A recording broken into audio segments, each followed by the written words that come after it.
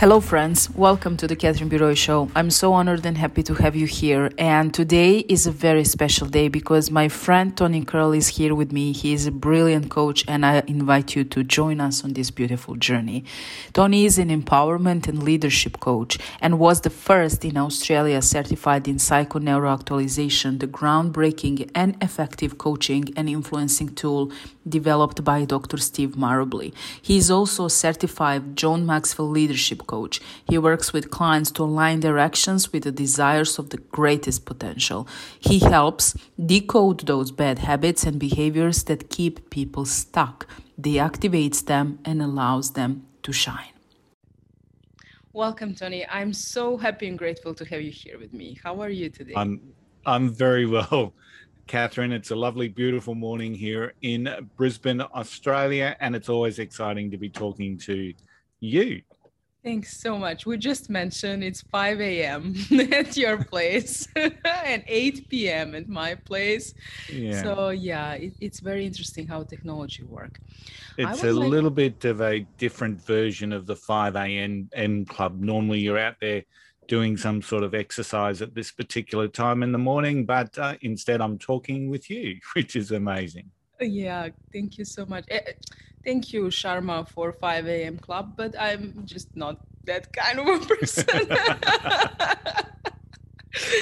I would like to talk to you, Tony, about leadership today. I believe now in these times of uncertainty, that's very, very important topic, especially now. So what defines a great leader?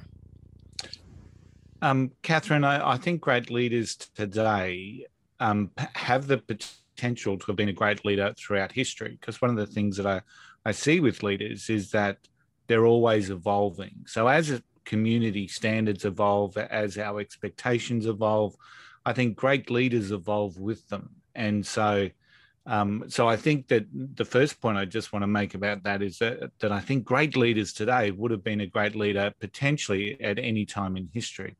But one of the key things that I see with leadership, and I'm a real advocate for values-based leadership. As you know, I'm a member of the John Maxwell team, and I believe that when you've got that core aspect of leadership that is formed and built around values, I think that will always stand you in great stead. And I actually take it to the next step, and I actually developed a leadership model called the Anatomy of a Leader, and it really is about having a strong core, which is about your character and your credibility, and what I call calling. So, the purpose behind a leadership, behind a leader. So a strong core, a service heart, and what I call a transformational mind, which is where your discipline and your results come through. So I think for great leaders of today, if they can concentrate first on getting their core right, that character, their credibility, and really aligning with their calling, serve their team, which is from the service heart, supporting them, developing them, but also providing them structure, because I think that's really important. So many leaders don't provide their team the structure that they need. And then the final step for me is always about that mindset, that desire, the discipline, and the drive to create great leadership. So when they all come together, when they're all in alignment, you will see a great leader. Absolutely love this, especially the part about being in on the path of our own calling or purpose. It's so transformative when you actually realize what is the best that you can offer to the world, and you just do that. It goes with the flow. It's not a struggle anymore. It's actually very easy. But I still see a lot of leaders who are actually behaving as bosses and who are actually more of managers than leaders. And I believe that leadership is not perfectly clear to everyone who is in that on that position. Like there is a position of leadership, and there is a leadership as an inspiration and actually a purpose. But in these times of uncertainty and crisis, what would you say? What do they need to do? Like, what's the most needed from a leader when it comes to this Like, I will say mess. Like, the whole world is in now with this pandemic, really. And it's easy to be the leader now. Like, really, I think it's very, very difficult. There's no doubt, Catherine, that COVID has changed our world forever. And the levels of anxiety, depression, our state of mind, along with the actual health concerns of COVID, has certainly brought a lot of flux within the world. So from a leadership perspective, I think leaders need to create in this particular time, especially a calming atmosphere. So people are scared, people are fearful, people are fixated. So one of the things that happens in a crisis is that we narrow our vision. So people will narrow their vision and it will become individually based. So some people will say it's selfish, but the reality is that we take care of ourselves first and then we look after others. And one of those things that happens because of that narrowing focus, it becomes difficult for people to focus on anything outside of their own personal circumstances. And let's face it, everyone has had an impact in some way, shape, or form with what's happened with COVID. And the reality for a leader is that even though we acknowledge that times are uncertain, it really is up to a leader to provide a calming or some level of certainty to allow their people to prosper. Your number one priority as a leader is always to look after your people, always to develop them, always to communicate with them, serve, and funnily enough, care. And that in itself is a challenging good times for some leaders. But that's the key. That's really the critical key. The crisis has exposed many leaders. It really has. They've either showed, a leader has either shown up or been showed up. And the key things that I see in a crisis is that leaders that have had that service heart have really led well for their team or their people or their followers. And funnily enough, they've achieved the best results. And their team have had less angst and less health issues. But I think during that, leaders are either revealed or exposed, and we've seen that right around the world. And we either show up or we get shipped out. So I think that's really critical for a leader. Calming, some level of certainty, even though they may not have understood where they were going themselves. The reality is that the leaders got to care for their team. And those leaders that have done that have been able to continue to achieve great results and continue to have a team that's on board with a broader focus or a broader vision as outside of that individual personalized focus that a lot of people come into in terms of a crisis. And we actually witness that every single day, even just from watching news. I don't watch TV anymore. That's one of the decisions I made. But it definitely COVID taught us a lot. Like what you just said, I've noticed a huge shift from control, like some leaders really were control based, to actually care and kindness based. So the leadership of kindness is taking over.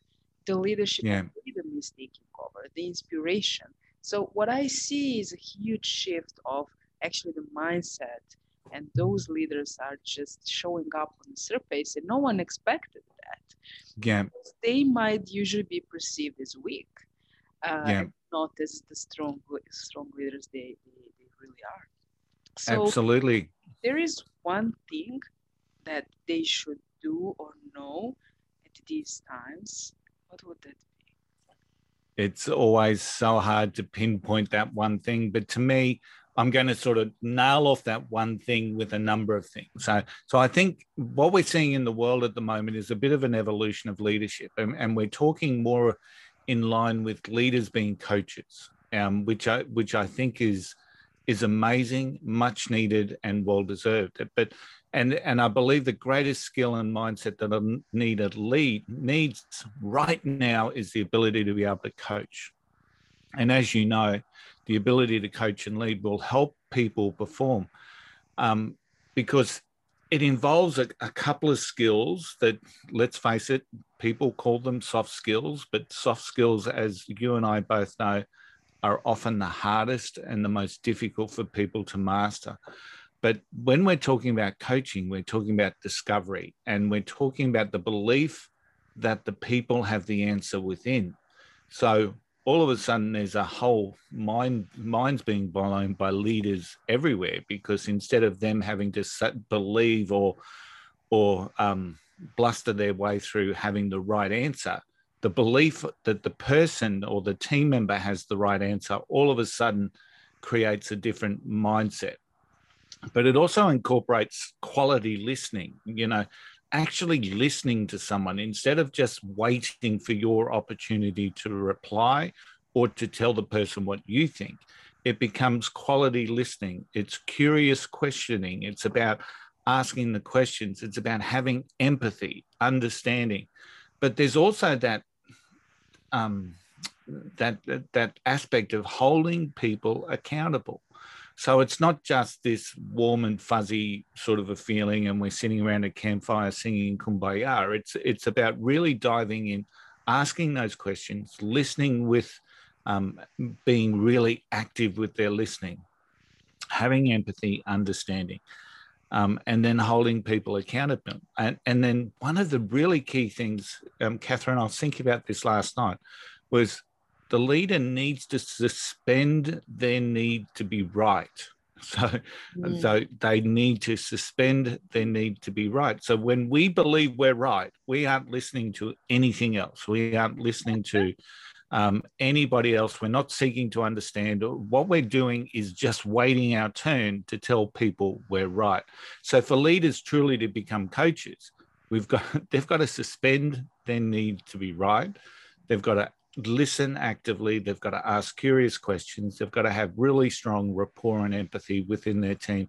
And then ultimately, once the outcome has been, or the actions have been determined by the particular team member, then it's a case of, okay, we're holding you accountable and this is what we're going to do. So I think coaching helps people unlock their people, unleash potential.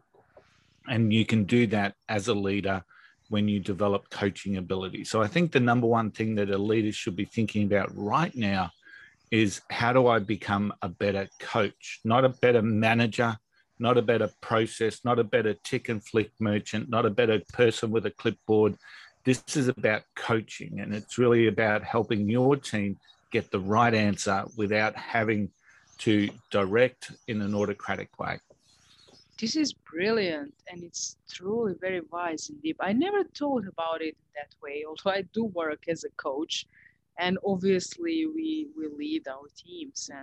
But on a higher scale, like on a higher level of leadership, even when we speak about political leadership, imagine how huge shift that would be if, stepping from an ego-based leadership, we step to coaching-based leadership. Yeah.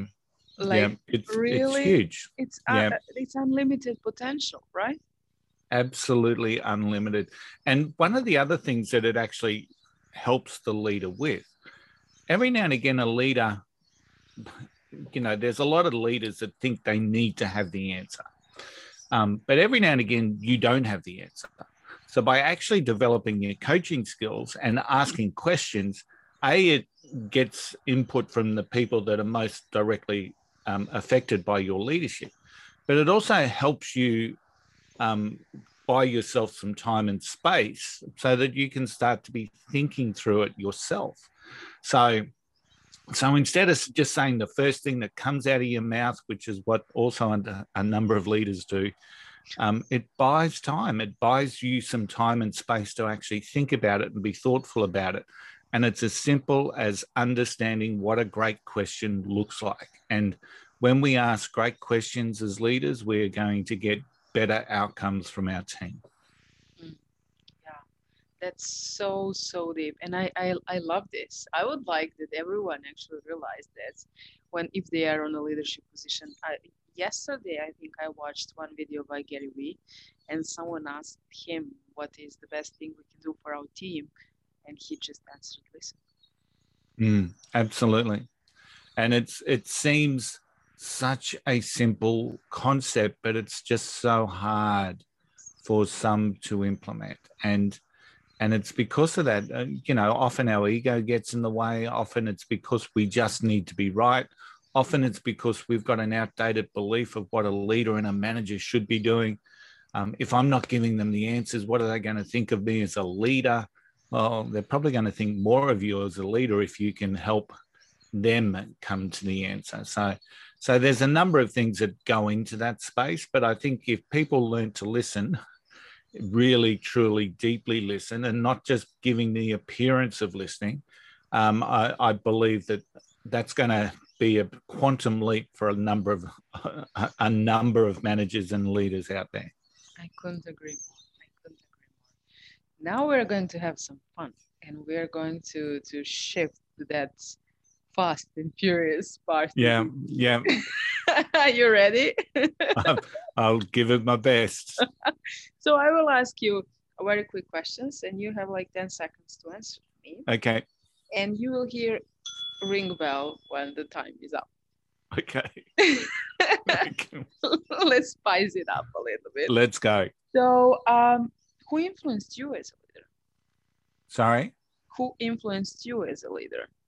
I'm a member of the John Maxwell team. John's my greatest influence. So I truly align to his values-based leadership teaching. Along my journey, I've had many leaders that have influenced me, but, John's the one that has certainly resonated the most with me.